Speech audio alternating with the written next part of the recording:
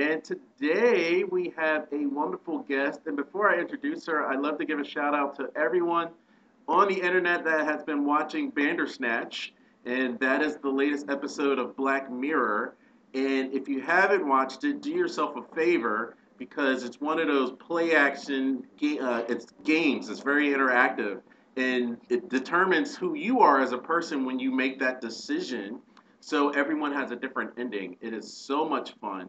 And I wanted to give a shout out to that show because it's apropos for our guest today. We are going to talk about if Rosa Parks was alive today. You know, what would be her opinion? How would she matriculate throughout our social interface that we have all over? It's just so different from generations ago. But we have an expert about that that can talk in greater detail than we can. Without further ado, I'd like to welcome from the wonderful city of Paris, Nita Wiggins. Welcome to the podcast, Nita. Thank you, Hamza. Hello, hello. Good to see you. Good to see you as well. Thanks for being here. Yes, thanks for being here. And Yes, it's always and interesting. hello, David. Yes, yes, and it's always interesting to talk about what would it be like if these people would live in today's times because one interesting question that I've been asked in the business world, I'm sure you've been asked, and just socially, people ask if you can have dinner with three different people from history, who would you have dinner with, right? And you're kind of putting your eyes in the back of your head, doing recall or remembering you being asked that question. And I'm sure we can kind of go over some of that in some detail. But before we get too deep in the weeds, I'd like for you to talk a little bit about yourself and how my sisters live overseas, and they're always asked how do they get over there. So I'd like for you to talk a little bit about your background and how you wound up to live in that beautiful city. Okay, well, sure. I like that question. And Hamza, I imagine you've heard many different answers. So here's mine. Okay. I was living my American dream. I had set out a vision, I reached it, and then as I saw that the American dream I had my grips on was slipping away, I had to start thinking professionally, what can I do to transfer myself to a place where I would be happy, where I could still meet my goals and have a fulfilling life. And fortunately, I had come to France for the Tour de France 4 times to cover it. And I decided during one of those visits that this could be a place I would try to recreate my life and go from having an American dream to having a world dream that I could immerse myself into. So it was a career transition, but it really also was a way to save myself because I felt I was sinking, trying to hold on to my version of the American dream. I love it. And so I do want to spend some time there. It's a little close to my heart. Like I mentioned, I had two sisters, or actually one sister now. One passed away 2 years ago. One lives in or that one lived in Barcelona, and my twin sister lives in Mallorca. And so they were. We have this conversation in our family, but from what you're saying as well, as far as the American dream, I do want to stay there for 1 second because we're going to talk about Rosa Parks. And at the time, maybe a generation or two, the definition of the American dream is a moving target. So if you could talk about what was the traditional American dream, quote unquote, and how you may have reached that and decided, is that all there is? Yeah, it's a scary thing to have a dream and then to achieve it because then what do you do when you're in your dream? But I was 8 years old when my version of happiness appeared in front of me and in front of my eyes. I would watch a lot of sports on television with my father, and I would specifically watch the NFL, pro football. And I was so enthralled in the games and the idea of preparation and success that I saw in sports that I wanted to somehow get involved in that. As a girl, I knew I would not be a football player. And at the same time, I noticed how my dad was so enthralled with competition and success. And so I decided I would become one of those analysts, one of those journalists who was right there in the heart of the NFL. And for me, that meant covering the Dallas Cowboys. Zoom, 30 years later, I am hired in Dallas, Texas. You can't give me a thumbs down on that. This Come is on. Eagle Country over here. I'm sorry. I can't even apologize. Oh, well, congratulations on your Super Bowl, by the way. But for me, the excellence of competition seemed to be right there in Dallas. And so I decided at age 8 that I would get to Dallas. I would somehow get hired. I would prepare, and with my excellence, with my skills, I would live and work there as a reporter covering the Dallas Cowboys. And I did get there. I was hired in 1999 and worked there for 9 years at the Fox TV station that broadcast the Dallas Cowboys games. So I was in heaven. I was interviewing Tony Dorsett, Roger Staubach, Rayfield Wright, Troy Aikman, Deion Sanders, all the people you in Philadelphia don't want to hear about. I will say for my sister that passed away, shout out to her. She Uh-huh. and for college we're all Gator fans, and Yeah. so when my middle sister was in school, she was in school with oh man, I forgot his name Emmett just that fast. Smith. What's that? Emmett Smith. Yeah, she took some classes with Emmett, so that was her big thing in cheating on each Yeah. other's tests. Wink, wink. Wink, wink. Right, right, right. Of course. So it was a lovely life. I was enjoying what I was doing because I had reached that pinnacle.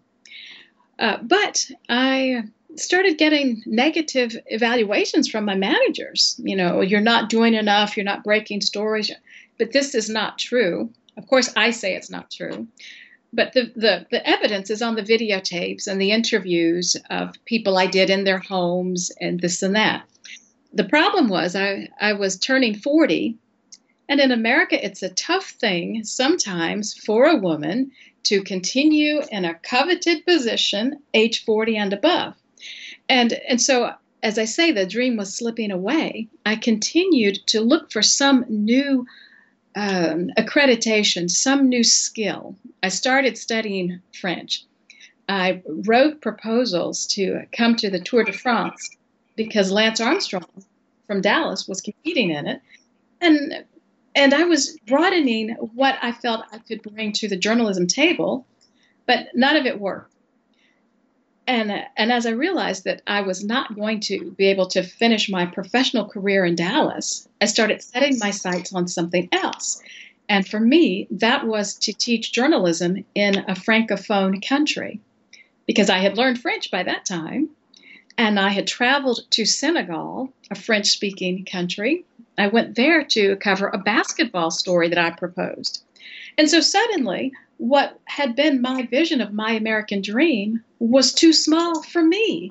I wanted a world to grab at, and a world to touch, and a world to influence.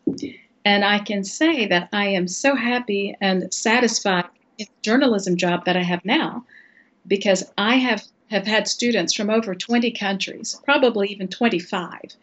I don't want to exaggerate. So I'll say at least 20 countries. And they leave my university where I teach, and they have a taste of the strategies I created and used that I was able to build my own career with. So that's my transition. That's when my American dream didn't fit me anymore, not only because I was somehow outside of the demographic that had the right to do that, but I created a whole new demographic to pursue. And I'm living that now. Awesome, awesome, and so I do want to say that congratulations on that. And Thanks. one of our first podcasts we did was Godwinks, and so we subscribe to the idea that there's no accidents, and so it kind of leads into the whole Rosa Parks thing as well because when at their time they couldn't even imagine where are going to be in 2019. Just like Mm. we can't imagine what people that follow us are going to be like in 2049 per se, Oh, no, no way. right? And so when you were talking, it made me think of your counterpart Pam Oliver, because Hmm. Pam, since it is Sunday and football and all, and we do play the Bears today, so and the Cowboys Yeah, won yesterday, so it's all good. But so Pam was having the same issue, and we saw that on a national scale. That, like you said, from a demographic viewpoint, she Mhm. had a plum job, and she was kind of upset that she had to go to these secondary, tertiary markets. That she, it was kind of like you climb the ladder so you don't have to do that anymore, and now you have to kind Yes. of go back, and you're wondering, is this my lot in life? And some people stop there, and you actually took that as a challenge for yourself. Shout out to your dad as well. Is like, what can I be my best self and take it to the next level? So Yes, thank you for mentioning my dad because when I was a kid, I started watching NASCAR at age 4. I was watching NASCAR before Dale Earnhardt Sr. was a full-time driver. wow. But I was watching because my dad was watching and I was sitting at his elbow. And then I started watching baseball and football. And my dad would ask me about the games. I was analyzing the NFL before I was adding fractions at school. And I had followed NASCAR also from that point, so early on. And so my dad homeschooled me to be a sports journalist. But we never would have imagined that's what he was doing. But he would ask me what I thought about the game, who would win, and I'd tell him why, and he'd either agree or disagree. But then he'd use his grown up words to clarify. And so the next time when he'd ask me, I'd use his grown up words. So, yeah, I started this career pursuit so long ago, but it was because my dad engaged with me in just the right way. And my father was an instructor. He was an instructor at Fort Gordon in the Signal Towers division, in communications. So he was an instructor. And little did we know that his give and take with me was setting me up to do exactly what I wanted to do. So talk about God winks. That's definitely a God wink. Absolutely. I do want to ask you. I know David's chomping at the bit here. I do want to ask you about, as a fellow educator, right? And I don't have children, but there is a school of thought of some parents that, oh, baby, look at the baby smile, and there's others that talk to the child as an adult, and it's in the school of thought is that you increase their capability a lot sooner when you speak to them in that manner, and it seems like you're proof positive that your dad didn't coddle you as a little girl, daddy's little girl. You know what I mean? And so Right. you actually took it to the next level, and you probably surprised a lot of people. They did. Let's talk a little bit about that because we're intertwining the whole Rosa Parks thing. From my standpoint, we're looking at it from a gender standpoint, but we're also Yes. looking at it from a professional standpoint. And so, oh, you go over here with pom poms and cheerlead for us over here, and you're like, no, you're missing the wideouts, and you're calling out plays that the little boys, your Yes. counterparts, can't even understand.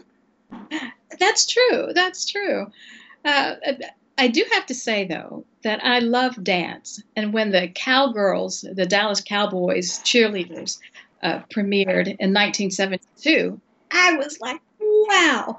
The whole presentation, the whole marketing, the whole razzle dazzle is what drew me to Dallas. And so it was the sports for sure, but the overall presentation. And having lived and worked there in Dallas for 9 years, it still ranked very high for me. That there was not much off of the shine was not off the star when I was there. So it all came together for me. I've lived a fortunate life to have had something to pursue, to have reached it, and then to have outgrown it to the point where now I can train myself to do other things and then teach those skills. So I've had a blessed life. I do want to actually ask you about that transition, and I'd love to get your opinion from a historical standpoint. So, in 1492, we had the whole Christopher Columbus uh, ideal, right? And at the time, people thought that the world was flat. And so I ask people from time to time that in 2019, a lot of people in the States still consider the world flat, and that if you know nothing exists outside of the United States. If you leave the United States, you're going to fall off into the abyss, and you're proof positive that there's life outside of the U.S. bubble. So I want to get your take on those viewpoints. Yeah, there is life outside of the bubble. There is a fascinating woman. I found her profile online just this week. Her name is Evita Robinson. And you guys might already know her, but she has something called No Madness Travel Tribe. And when I first heard it, I thought it was like no madness, but it's like no madness. Ah, Travel Tribe, and it's a travel group of women of color. And in her interview, she said her group is now 21,000 people worldwide. And so when this group of ladies gets on an airplane to go somewhere, you can expect that there will be a lot of fun.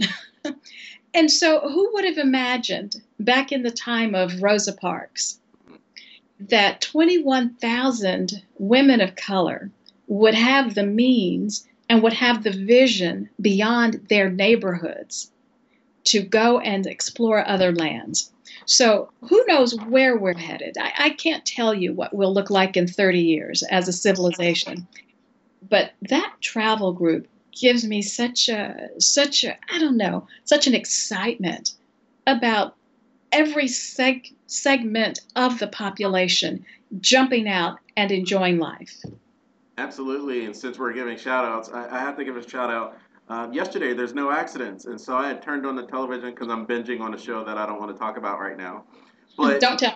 when I was just, television had turned on and there was an infomercial on, right? And during this infomercial, they introduced Heather Woolery Lloyd. I don't know if you know her or not. I can't place her for the moment. No, Okay, maybe I do. she's a black dermatologist woman, and they were talking about, and I think this is appropriate when we're talking about what could Rosa Parks imagine. She is a Mm, dermatologist, and they had the spectrum of women. So they had of women of color. So they mm, had Morpheus, or we know Lawrence Fishburne's wife. She's in Suits. They had the Spanish woman from CSI Miami. They had Kim Coles, who's a comedian, and they just mhm. had it was just I had to keep watching it even though it was makeup. I mean, there were so many beautiful women on the screen, like no guy would turn at this point. And they were Okay. saying, like you were hinting at, that for decades they're in the industry or they're just regular people and they Mhm. wanted makeup or skincare, and the markets just didn't speak to them, so they decided, hey, we're going to take it amongst ourselves and have this product for us. And so, like you Yes. were saying, with this nomad travel, that's phenomenal, and that is a beautiful thing with our interaction. You're in Paris right now, and we're speaking to you. So, I Mhm. mean, the sky is limitless as to where we can go with this. And part of it, I love talking about Mrs. Parks because when I interviewed her in 1988, I was working for a television station and I was a one woman band. So I shot my own video and I did my own interviews.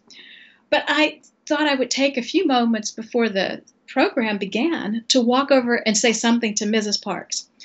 And it was amazing. We stood almost eyeball to wall, and her face resembled my grandmother on my father's side.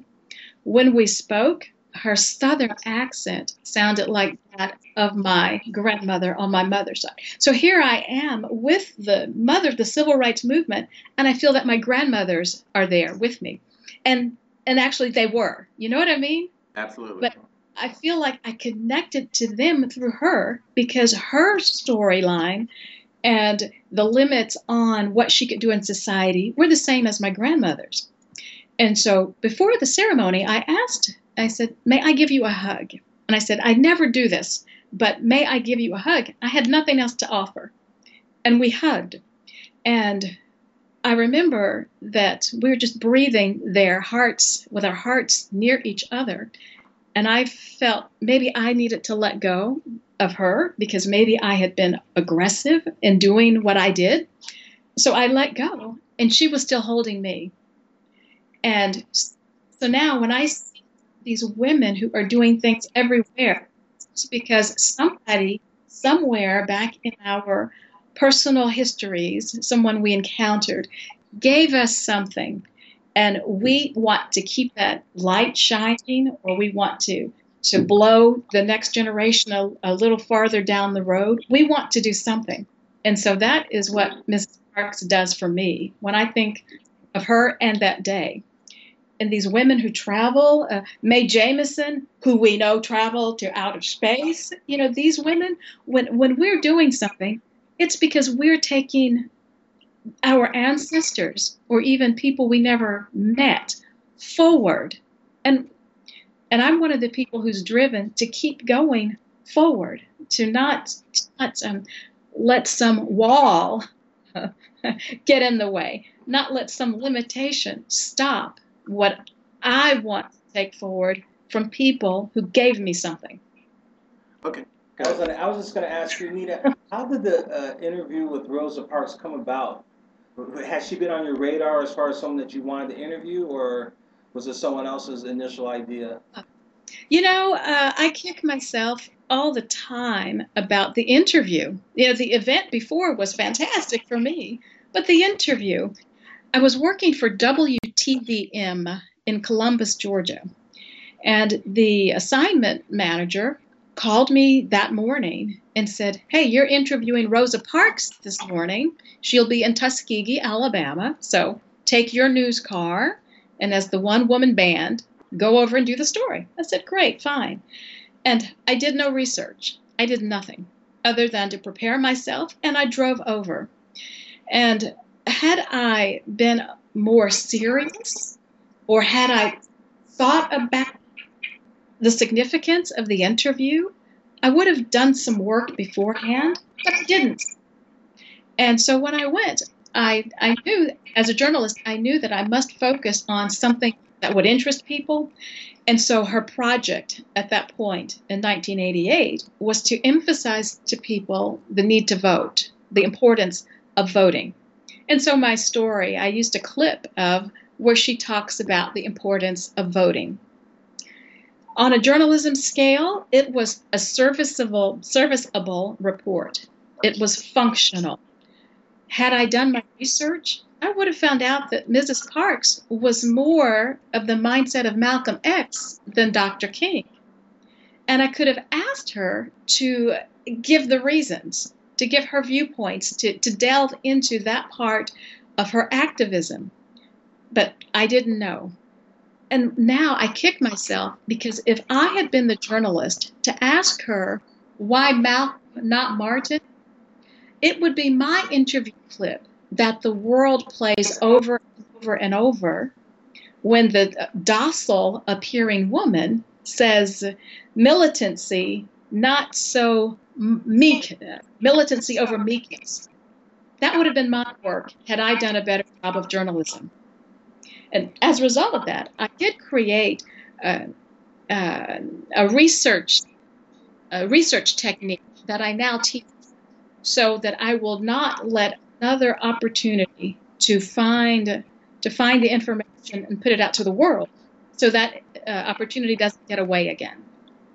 So it was meeting her was a momentous event of my life, the most momentous occurrence in my life. But for a journalism success, just mediocre. I was functional. I was not super. And the world is lacking the information because I wasn't super at my job that day. Yeah, it's really. I mean, she's not really polarizing, as you said, and from a marketing standpoint, we timing is everything, right? If we Mm. talk about God winks or what have you, Mm. and so when I was just thinking in my head of, oh, we're going to interview Nita about, what if Rosa Parks was alive today, it made me think of from a numerology standpoint, because Mm-hmm. in the school of numerology, you don't really start looking at people until the age of 28. And so it was really interesting in college. I remember I had gone to Clark Atlanta. So I have a Okay. very, probably better than, I guess, a traditional American as far as the black studies, because we were right here in Atlanta. So when Mm-hmm. most people would say, oh, Martin, Malcolm, they try to separate the two, there were so Mm-hmm. much commonalities that are not in the main media. And Mm-hmm. so when in numerology after 28, there's periods of your life, like every 9 years, and so it's just interesting of who you interview and where they are at that time. So as we were driving over here to our conference room, David was like, "Well, we're talking about who we're going to interview next," and Mhm. he had mentioned Malcolm Gladwell. So I do want to give a shout out to him because Mm. he has a podcast. If you do not listen to it, it's called Revisionist History. And Okay. so, have you listen? Do you listen to it? I've heard of it. I have not listened to it. I think you'll really like it. There's 3 seasons of it now. They just finished the third season, and Uh-huh. what's apropos to this conversation is the perception. And so, Mm. in one of his podcasts, he was talking about Sammy Davis Jr. Right, Okay. and Sammy Davis Jr. In 1972, he had come out and he wasn't tongue kissing, but he was like really buddy hugging Richard Nixon. And Richard Okay. Nixon at the time was not family friendly, or he was not friendly to people of color, right? Yes. And so Right. people really ostracized Sammy Davis Jr. for Mm-hmm. that, and he never really lived that down. And so Mm. whenever people look at him historically, they're like, "Oh, that sellout," and what have you. And so Malcolm Gladwell was making the correlation between, or trying to make the correlation between Sammy Davis Jr.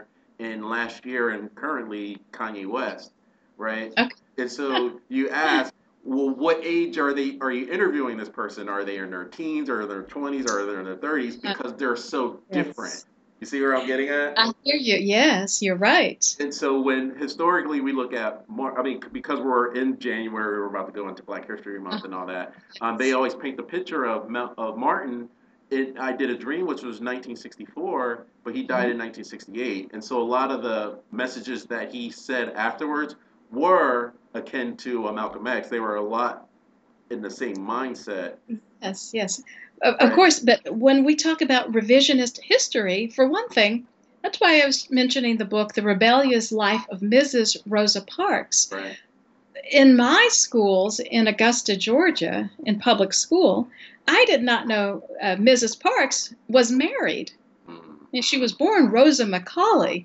So right there, my vision of her as I absorbed the lessons is that she was a tiny little seamstress, yeah. spinster lady, church lady, rocking chair. Yeah.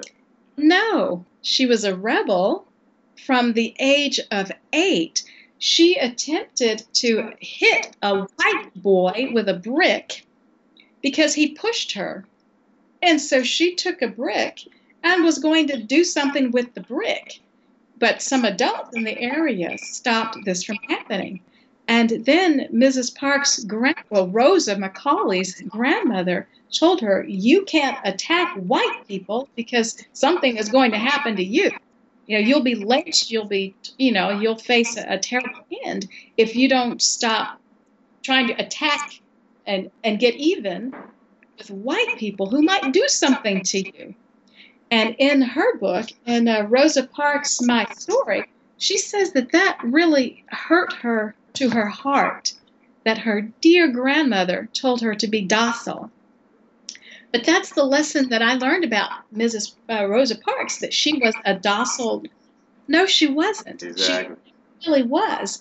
And as a matter of fact, when we hear she was a seamstress, she was a tailor, Mm-hmm. which means she could work on men's clothes. Yeah. So she was an accomplished woman within her subset of work. Yes. I never had that consciousness until recently, until my life here in France.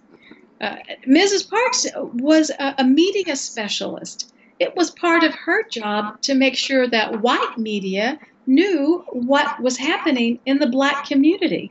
She had many skills beyond knitting, sewing, and rocking in a chair, which is the way she was presented to me Yes. for my entire life. Yes. She really was remarkable. And even her grandfather, from her book, she talks about being a child and sitting up at night on the front porch in rural Alabama with her grandfather, who had his shotgun, because the KKK had been burning homes and trees and crosses in their neighborhood. And she learned at age 6 to defend yourself. I never knew that. Yeah, there are Never. a lot of things under the rug that when we have podcasts with people like you, they come to the surface. So, thank you for your service in that as well. I do want to stay there for 1 second because, like you mentioned, all the things about her outside of the package that we didn't know about. Mm, And education continues to evolve. So, at the time, maybe it was perfect to do that. And it reminds me of an interview I had just recently watched with Bill Duke. He mm, was on Vlad, and he's in his 70s, and his great grandparents were slaves, right? And so he was just talking about the differences of then and now. And he had mentioned, I hate to even talk about this now, but hashtags, right? Because we live in social media. And he's like, if you do hashtags, there's still a huge issue of colorism around the world, but specifically in America. And there's team light skin, team dark skin, and what have you. And the mm. reason why I bring it up is, from my understanding, the packaging was Rosa wasn't the only one that was asked to get up off the bus. But because of the packaging of her being a seamstress and smaller and lighter complexion, it was easier from a package to actually get that message out there. And I don't know what your take is on that. Well, I just was reading on history.com this past week, and I found 3 factual mistakes according to the research and the documents I've read. And so I stopped reading and I sent an email to say, let's discuss this. I'm a Rosa Parks researcher, so let's get some of this cleared up. And so part of it is that the day that Mrs. Parks didn't get up and give up her seat, it was not a white passenger who said, I want my place there. The bus driver, a man named James Fred Blake, said in Southern speak, y'all know I got to have those seats. And the other black people sitting on the same row that Mrs. Parks was sitting on got up and moved. She did not yield her seat to the bus driver. And the reason it was such a defiant act is that passengers knew bus drivers carried weapons. Bus drivers were armed. They were packing. They had guns. And it was illegal to have the gun. But when she decided she was not moving, she was not refusing a white man's order. She was refusing the system that was trying to be carried out by an armed white man. So that is what Mrs. Parks did. To me, it's much bigger than a one-to-one refusal to yield. She sat down to show her discontent with the system. And even I just pulled a quote from her, and I'll read that for you. So she said this in 1993. And I watched a video.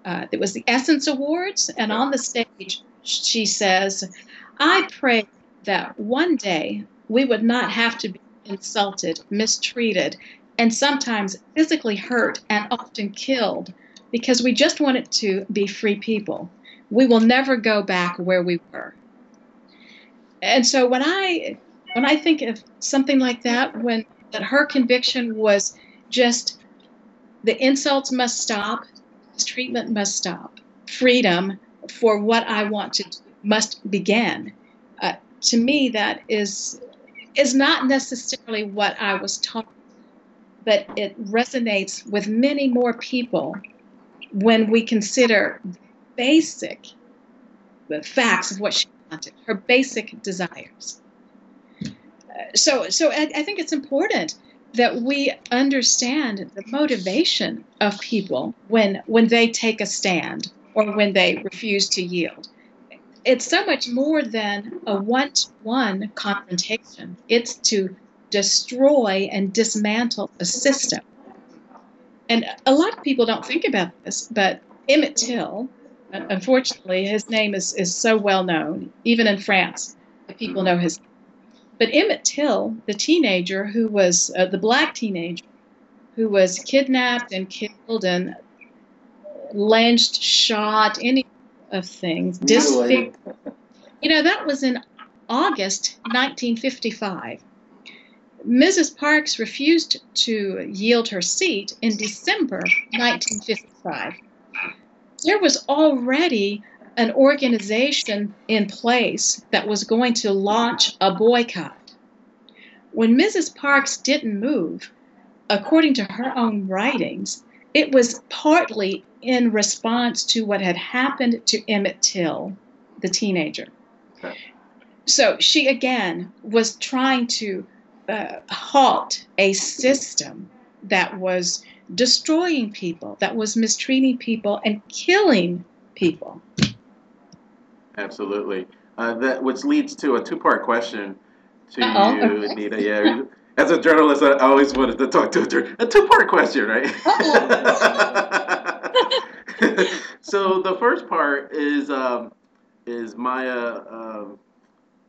I forget her name right now. Author, and not I was thinking Maya Rudolph, but I'm not talking about her.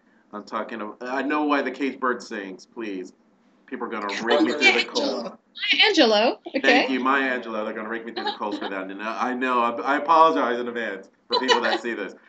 So Maya Angelou wrote, "I know why the cage bird sings," and she was talking about Billie Holiday and herself in some level of when she went overseas, she was treated better than she did in the States.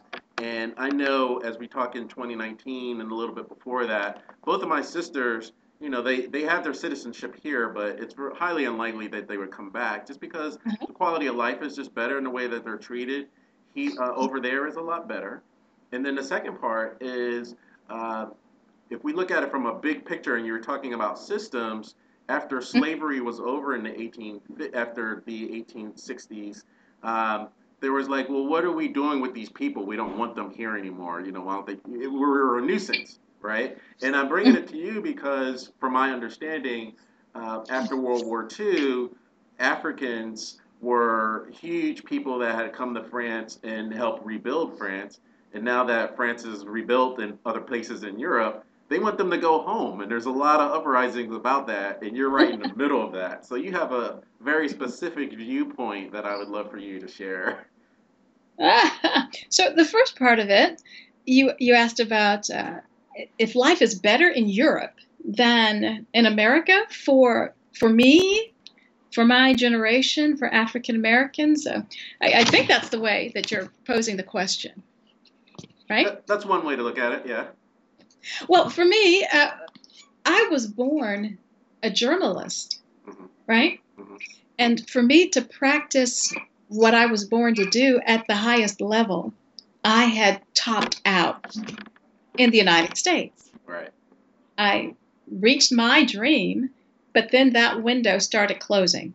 And so for me, at this stage of my life, the most important thing for me to do professionally is to teach journalism and to teach to a worldwide audience, people who come from the worldwide diaspora. I have this year, 9 years now teaching, I have eclipsed 1,000 students. So if each of those 1,000 takes one little thing that I said, then there is a possibility that I have their best selves. Oh, wow. Okay. Hey, Nita, can you hear us? Yes. Oh, perfect. We had lost you on our end at the port that we're using in the conference room, and now we're back. So good. Okay, great. Okay, Sorry good. about that.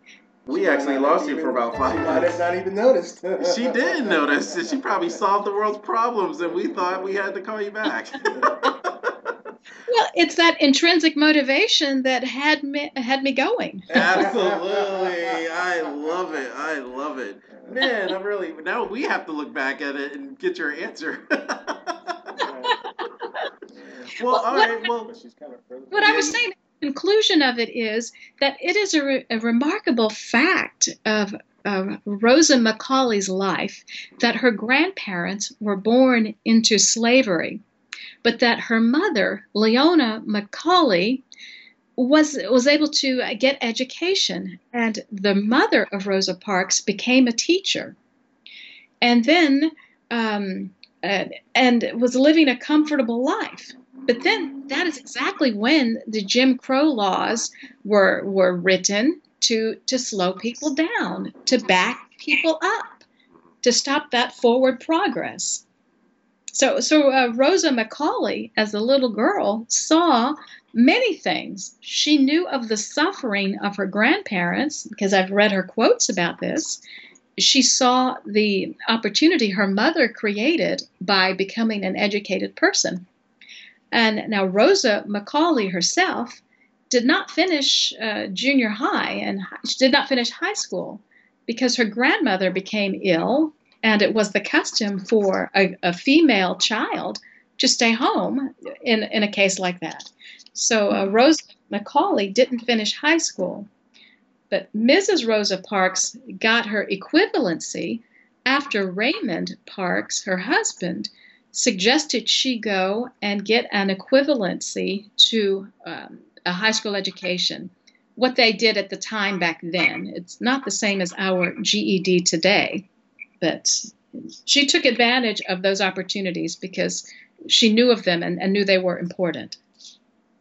Nita, I can imagine that Rosa couldn't have known how things were going to play out on that December day when she made that decision. When you were interviewing her, did you get a sense, or did you ask her how did she feel about being a symbol of the civil rights?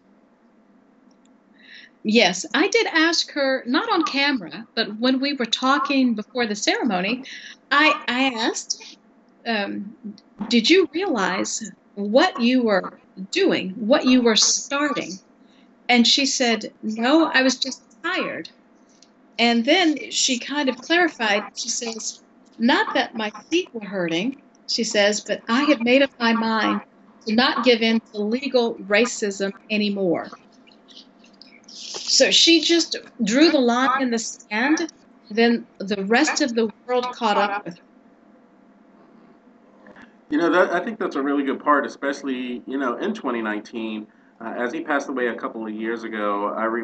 When Prince passed away a couple of years ago, I remember when I was actually in the Atlanta University Center in the mid '90s, and people like Prince and some other celebrities that are still living, they donated a lot of money to historically black colleges, but they didn't want the fanfare that went along with it. They were just like, this is what I want to do.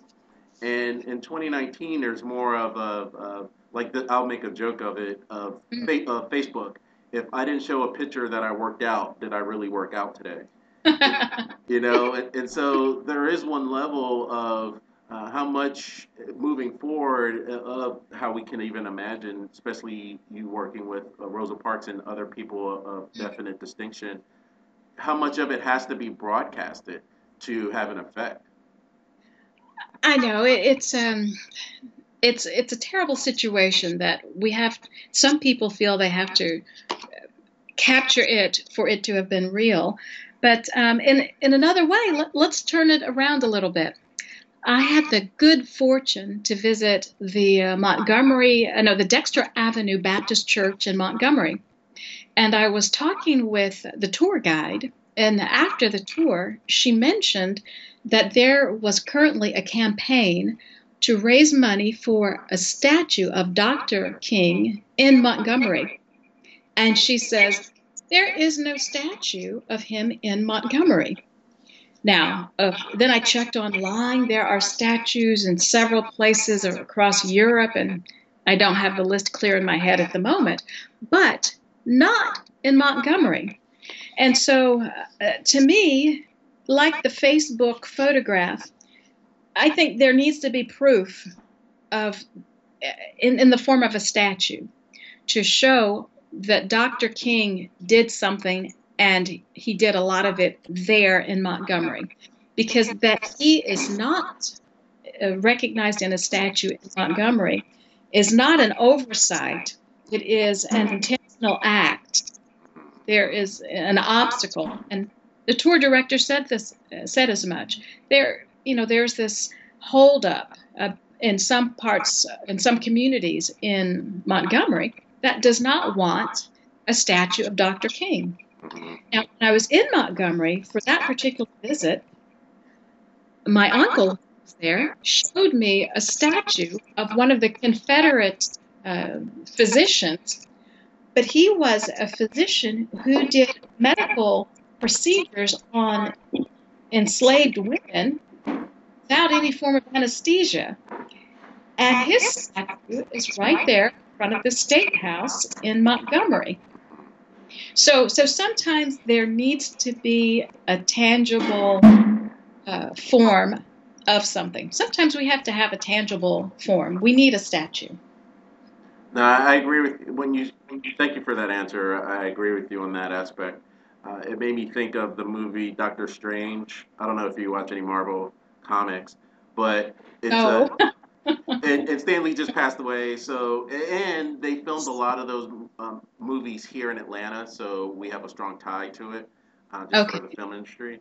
But many people don't know that, like you were saying, if we don't have that something tangible, then they can get away with creating that superhero from Doctor Strange in that movie, who was actually taken from the historical figure Pascal. I can't remember his last name right now, but he was actually the first, or recognized as the first black metaphysician in the United States, who started. He brought the Rosicrucians and all of them here, and he looks a lot like Doctor Strange. He was of mixed heritage, but as you know, with that one drop rule, he was considered black here in the States. And Yes. so when people watch that movie, they have no association with that, and we see that generationally of not having something tangible. So then, if we don't have something tangible, we're not sharing those stories. Then they can be commandeered into a different agenda that's not accurate. Yes. But what you were saying about destroying buildings and preserving heritage, historically black schools and things like that. Two things. I don't know that we could talk about both of them, but there is the Rosa Parks house, and a lot of people may not know about this. I only heard about this maybe 2 years ago, but after she left Montgomery and Tuskegee, and she left the Alabama area, she lived in Detroit for almost 50 years. And so she followed her brother, Sylvester, who had left Alabama seeking a better job opportunity in Detroit. So when Mrs. Parks moved there, she followed him, Sylvester, and she and her husband and her mother moved into the house that Sylvester Macaulay was living in, had owned.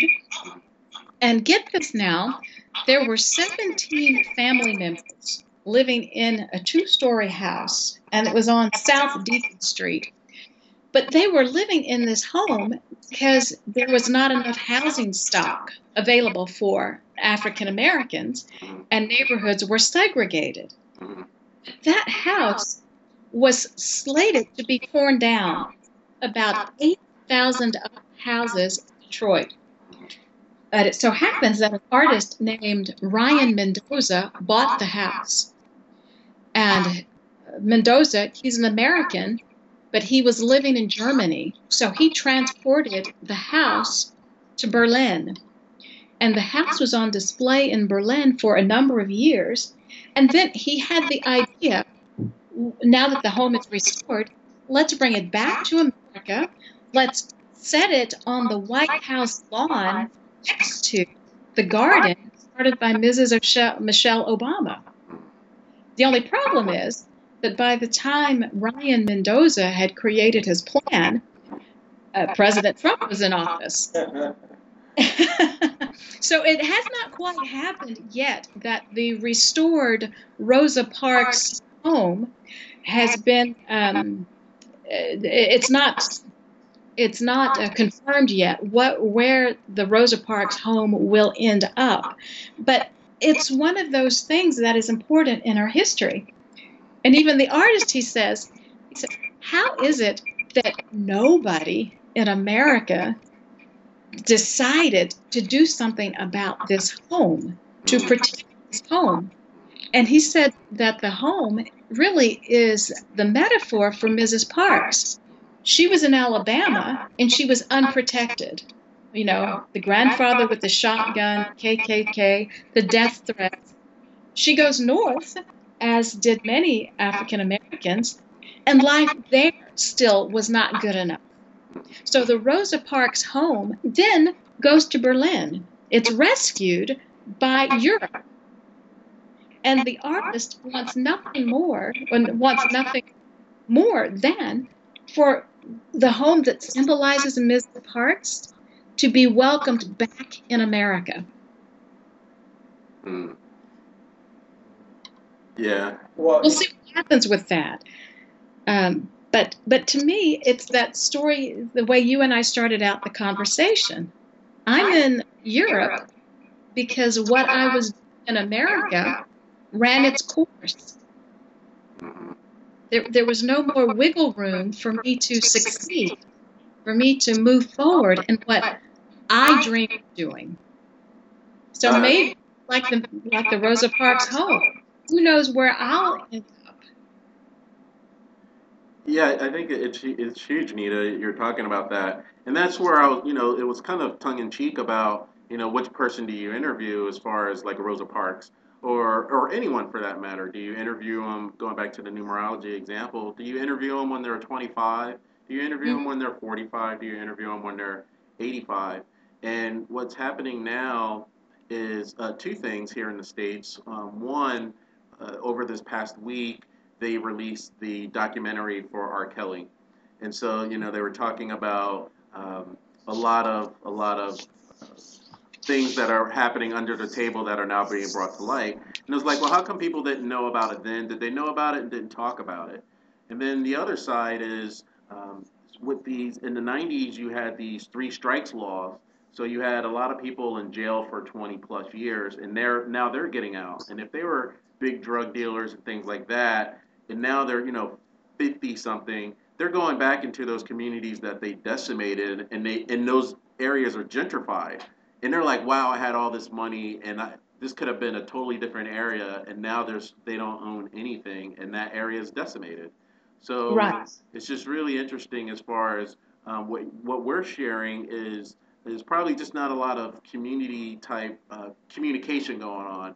For example, my uncles, I hated it at the time, but they used to put me in a headlock a lot when I would come around with the music I thought was hip and new at the hip hop at the time, and they were like, they just sampled so and so. And so I had a greater appreciation for jazz and music before me just because I had that relationship with family members. And from a larger scale, I don't think that's happening. So when you give that example of the Rosa Parks house happening outside the United States, it's sad, but it makes sense. Right. And as Ryan Mendoza asks, he says, when can Rosa Parks figuratively return to the United States? Yeah. Nita, are you familiar with Claudette Colvin? Of course, yes. Yes, and I was just wondering, did she know Rosa Parks, or did Rosa Parks know her? Yes, because we've probably all heard that Claudette Colvin was a teenager when she was thrown off of the bus, even before Mrs. Parks was thrown off the bus. And Claudette, and I'll call her Claudette because I'm referring to her during her childhood. Claudette was one of the teenagers who would go to Mrs. Parks for training in civil disobedience.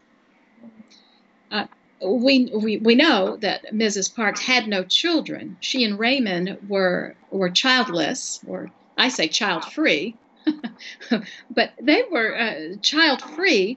But Mrs. Parks often had the young people in their home, in the Parks family home, to train them in civil disobedience. And yes, Claudette, as a teenager, was one of them because the age difference. Mrs. Parks was 42 years old when she was arrested, and Claudette Colvin was 15 years old when she was arrested. And the arrest of the teenager was 9 months before Mrs. Parks' arrest. So, yes, they all knew each other. And I do like mentioning that there are some other women in Montgomery and who were part of this bus movement who just don't make it to the history books. Like, for example, Aurelia Broader, or we could say Aurelia Browder, Browder. In the lawsuit Browder versus Gale, that is the lawsuit that Fred Gray and Thurgood Marshall had pursued that went to the Supreme Court that struck down segregated seating on the buses. And currently, the son of Aurelia Browder is trying to make sure his mother's role is part of the story of Montgomery. Our teachers, our history books, our reporters, we like to talk about one figure to symbolize a movement. But Mrs. Browder and actually a total of 4 women, were part of the lawsuit. Now, there's also Claudette Colvin was also part of that lawsuit. There are 4 names on Browder versus Gale, and Gale was the city commissioner, the head of the government of the city at the time. And it was only with the successful outcome of the lawsuit that the bus boycott was called off. Fred Gray and Thurgood Marshall and other attorneys had conferred, and they said, yes, Montgomery businesses have a problem with our boycott. They want us back. They want to treat us better. But the attorneys said, unless the law changes, we will return to the same insults and mistreatment. So when I talk about Mrs. Parks, I also need to say that other women were involved. And then even there's a woman, Joanne Robinson, who was one of the organizers of a boycott that was being put in place before Mrs. Parks was even arrested. And then one other woman, Septima Clark. It's Septima Clark. And she was an educator. And when the bus boycott organizers needed to send out flyers, Ms. Clark went to her school and photocopied so that they would have brochures and all that printed.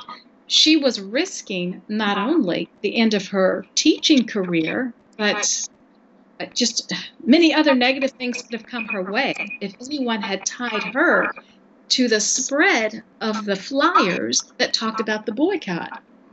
So these people, they just happen to be women, but these are people who don't get discussed, even though they have such a significant part to play, or played such a significant part in the success of the boycott, which changed the accommodations on our transport systems.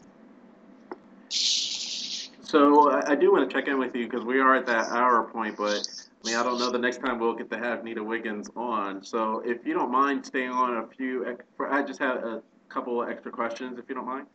Oh, of course, I'd love to continue talking. Fantastic. Thank you for saying that. I'd love to. Absolutely. Well, two parts again. One Okay. thing I do want to give another shout out to Malcolm Gladwell. I think you will highly, highly enjoy listening to the Revisionist History podcast. He does interview an educator. It was 50 or 60 years after Brown versus Board of Education, and they asked the young lady, I can't remember her name now, that, what does she think? She was there right at the beginning, and she had given an answer that probably wasn't the nice bow gift wrap answer, just based off what you were saying as far as unsung heroes that you've been highlighting. But you were talking about these boycotts, and economically, it put a dent into the travel system, as you so highly stated. And this week, Ted, I believe his name is Tim Cook, who is the CEO of Apple, had come out with their numbers of last quarter, and they didn't meet expectations. And they didn't meet expectations because of the trade wars that we're having with China right now.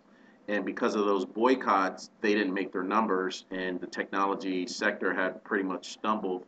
So on the world scale, we recognize that we do need to work with China. we realized an example that you gave when we got together and banded together, we were able to boycott and economically make a huge impact on the systems back then. Hmm. What do you think as far as economic sanctions or economic solidarity? What part does that play as people listen to this podcast, learn about the messages about Rosa Parks and community outreach as a whole? Right, and spending your dollars in your community.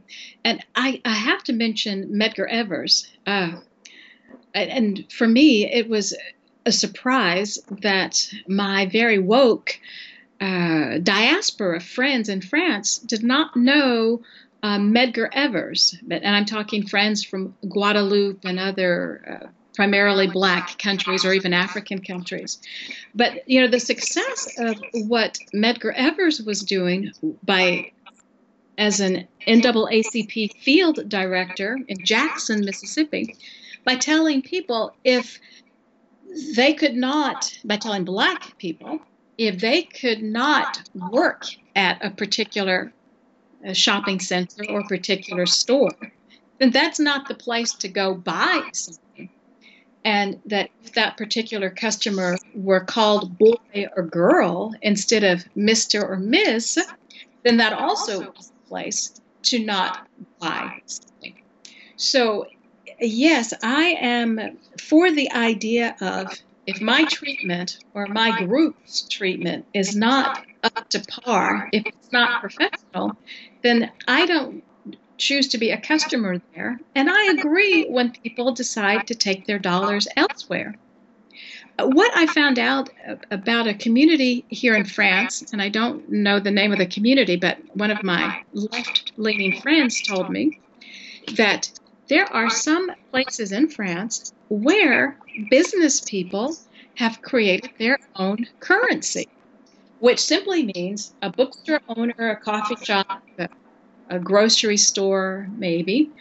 The people who live in that community can circulate their own currency at the businesses that accept the currency.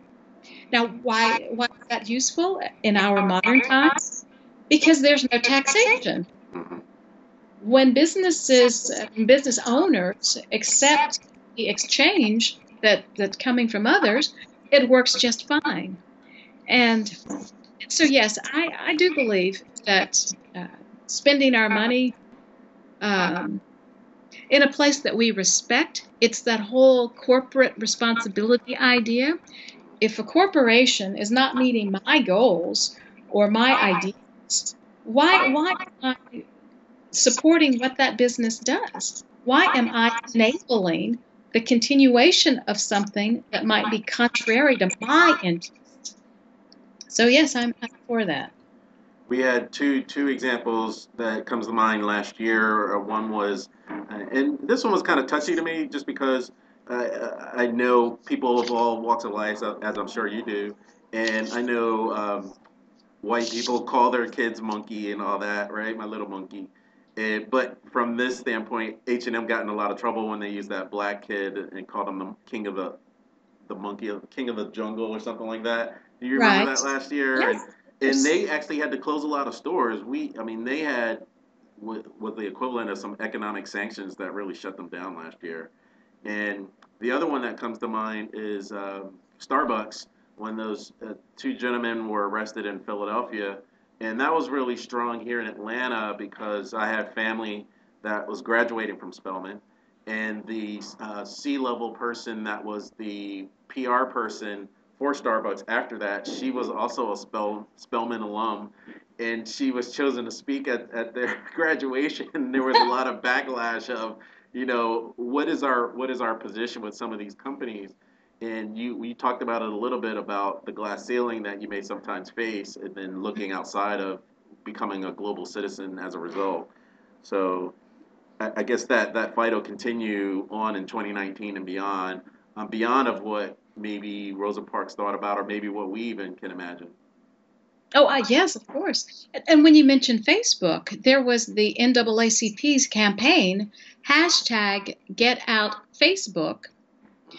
and that was as a result of the Senate report, the U.S. Senate report that showed Facebook allowed marketers to be very invasive with people of color and dig deep into their profiles. And from the research I did, it said that of 33 particular accounts that were designed to that false accounts, that over half was targeting the customers or Facebook friends of color, with the particular idea to either find out how people of color were voting or to sway them in a particular way. And so the NAACP launched a campaign against Facebook.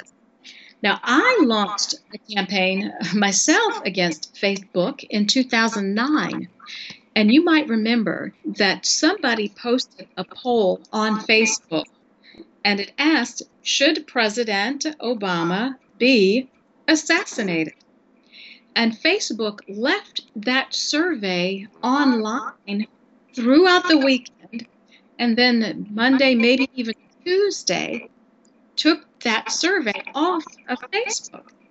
So what I did as a result, I emailed my friends and contacts from A to Z, from Afghanistan to Zimbabwe, where I have my personal and my business network. And I said, we got to get off of Facebook. We have to show Facebook that material like that not only doesn't belong, but that it is on the border of hate speech. It's on the border of calling for a crime or inciting some type of violent negativity. This was 2009. This was President Obama's first summer. And we still today have problems where on Facebook, the management is not making the right decisions to what do we say, to curate what is posted. That has to stop. Now that said, I'll close with this though, to sum up that answer. I've created a program and it's called Listen to Others, but it's just an exchange. It's framing in dialogues how somebody who's not affected by a particular issue will decide to actively listen to somebody else's story, somebody who has a different experience and can explain why she feels a certain way or lives a certain way or makes a certain decision. But unless we listen to others, we're not going to know. We will encounter people and we will assume we know. We don't know. And so that to me might be one of its remedies. Instead of having to engage in boycotts, why don't we start to understand? Why don't we take steps to understand? And then we can all get along better. Which it actually leads me to my last question. So, are you familiar with the documentary Where to Invade Next? I've heard of it, but in France, I have not yet been able to find it. I can't watch it online in France, but I do know about it. Yeah, I know my sisters. They always use some types of proxies so they can see. There is a lot of Okay. there's a lot of. It seems like we have more freedoms here with what we have access to as far as information. But if you do get access, I don't want to talk about proxies and all that to get this video taken down. But I did like how you were talking about from a global community standpoint, and it's a tongue-in-cheek documentary by Michael Moore, and he highlights, where to invade next, and it was tongue-in-cheek as to what are we taking from other countries to make America great again, type of deal. And so he looked at places like Paris, he looked at places like Italy, looked across Europe, and some, I think, in the Caribbean as well, as far as quality of life and overall well-being across cultures. And Okay. so it was really good. I know we were highlighting Rosa Parks, but if we look at from a global community and, like you said, listen to others, everyone really appreciates when they feel that they have a voice that is being listened to. and then we could probably grow exponentially from that, as opposed to being distracted by distractions that are in front of us if we're pitted against each other. Okay, you're right. Yes, we are in total agreement on that. Yeah, we don't have to have factions when we have understanding. We won't have as many of these factions that we do have. So I lied about that last question. I have just one last one.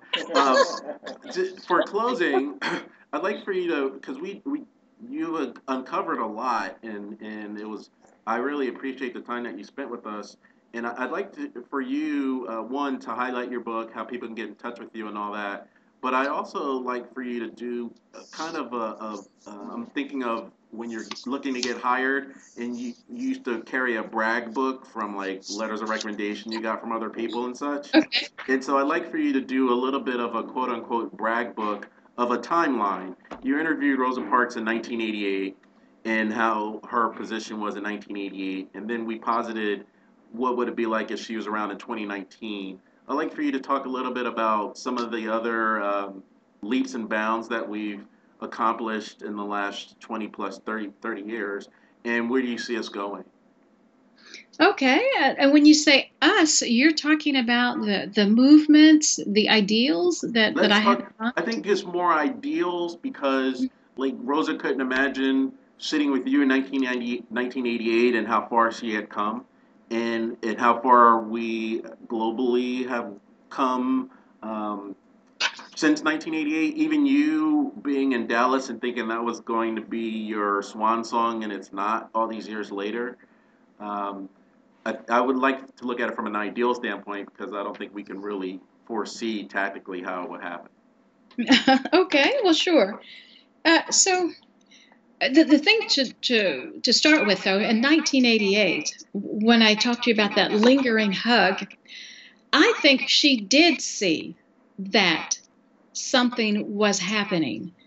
Because if she had noticed, I got out of a news car. I was the driver. I drove the car, a nice four-wheel drive, a trailblazer kind of thing. I had expensive camera equipment with me. And maybe when she saw all of the accoutrement, all those things that I had at my disposal, not because I'm Nita Wiggins, but because I was a person functioning in a news organization, I think she did see that things were going to be better. And have things gotten better? Ugh, when I wake up, I have to tell myself that yes, my coffee cup is half full, not half empty when I'm starting to drink my coffee. But there's also a mixture of how I see what has happened to our country since 1988.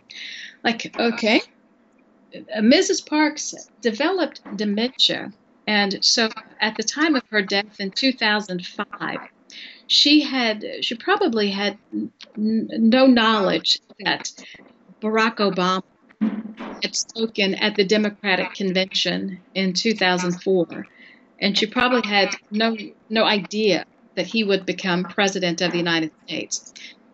So that she probably saw media opportunities and that women of color were able to take a few steps beyond what her generation could do.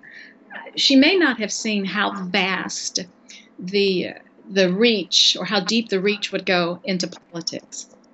But successes. Well, let me talk about Nancy Pelosi. This will kind of open up the conversation a little bit. Okay. When Nancy Pelosi was elected to Congress in 1984, the only women who had been there in Congress before were either the widows of male members of Congress or the wives of members of Congress who were ill. When Nancy Pelosi was elected, she was elected on her career. And the other part of her career is that though she grew up in Baltimore and her father was mayor of Baltimore, her brother was mayor of Baltimore, Nancy Pelosi was elected from a district in California that includes San Francisco. So we could say that that is a milestone that follows part of what Rosa Parks was working toward. That here's a woman who is elected, and she's elected on her own merit, and that was 1984. And so then what year was Geraldine Ferrara? Oh, wow. Vice presidential nominee for the Democratic Party. Obviously didn't win. Right. So there are movements. There are movements for women and non-white men, sure. But in my area, the news business, we still have such a small percent, and I don't have the number in front of me, but 12, 15% of news director positions at newspapers are held by women. You know, some just very depressing numbers, just minuscule numbers. So media representation, media management is not where it needs to be. It has increased, but not where it needs to be. And my answer is coming from everywhere, but let me throw out one more kind of fact that I do have clear in my head. When I attended a broadcasting convention, it was the Radio and Television News Directors Association national meeting in 1989. Of the 104 television stations that were being discussed, there was only one African-American woman who was the news director. So that's 1989, 1 year after my meeting Rosa Parks. One African-American woman was in a position of directing a news organization of the 104 stations that were involved. So politics is moving at a faster pace than the media. And I have an explanation. When you control the message, you control the power. That's true. It's just weird listening. I mean, and I do believe we live in a bubble here in Atlanta, Atlanta, because there's there's Atlanta and then there's Georgia. But here in Atlanta, I mean, we have black male and female newscasters from all not just sports or the weatherman. So I think we're kind of used to it, and then when we leave Atlanta, we kind of see the numbers that you're talking about. So yeah, funny thing. I was a sports reporter in Dallas, and the Dallas Mavericks basketball team won the championship the year that I left, or either the year after. I left in 2009. So I was in Paris, and I thought, oh, this is great. I like the coach. I like some of the players who are still there. I will watch the celebration parade from my seat here in Paris. When I turned on my channel, KDFW Fox 4, my former employer, as there was a group of 7 anchor men and women on the news set. Usually you have 4 people. They had 7 men and women on the news set saluting the basketball championship. Everyone was white. We know black people don't know basketball. Now, how does that happen? How were all of the people of color sick? Yeah. So again, when you control the message, you control the power. And so maybe that's why the messaging, getting more influence from a variety of people who are listening to others, maybe that's why that is so hard to happen in the media. Yeah. But, my book, I do hope that my book will change that. You mentioned it's called Civil Rights Baby, my story of race, sports, and breaking barriers in American journalism. And it is exactly for what you just asked me in that last question. There is just a blockage. Even when people have the qualifications, there's just there are not enough opportunities where the person who presents himself or herself gets through the wall.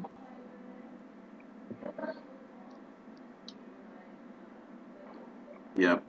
And one other thing I do want to talk about in the that where to invade next. They did highlight just the fact that so many students are graduating with so much debt that where to invade next. They were highlighting all these other countries that they have their arms open for Americans to come and get their education overseas, and then they can have that world view that you have, Nita, and that may actually change some of the perspectives as well. One person I would think of from a sports analogy standpoint would be Kobe Bryant. His a lot of his formative years were in Italy, so his matriculation through the NBA was a lot different than someone that only had limited exposure outside of their city or town.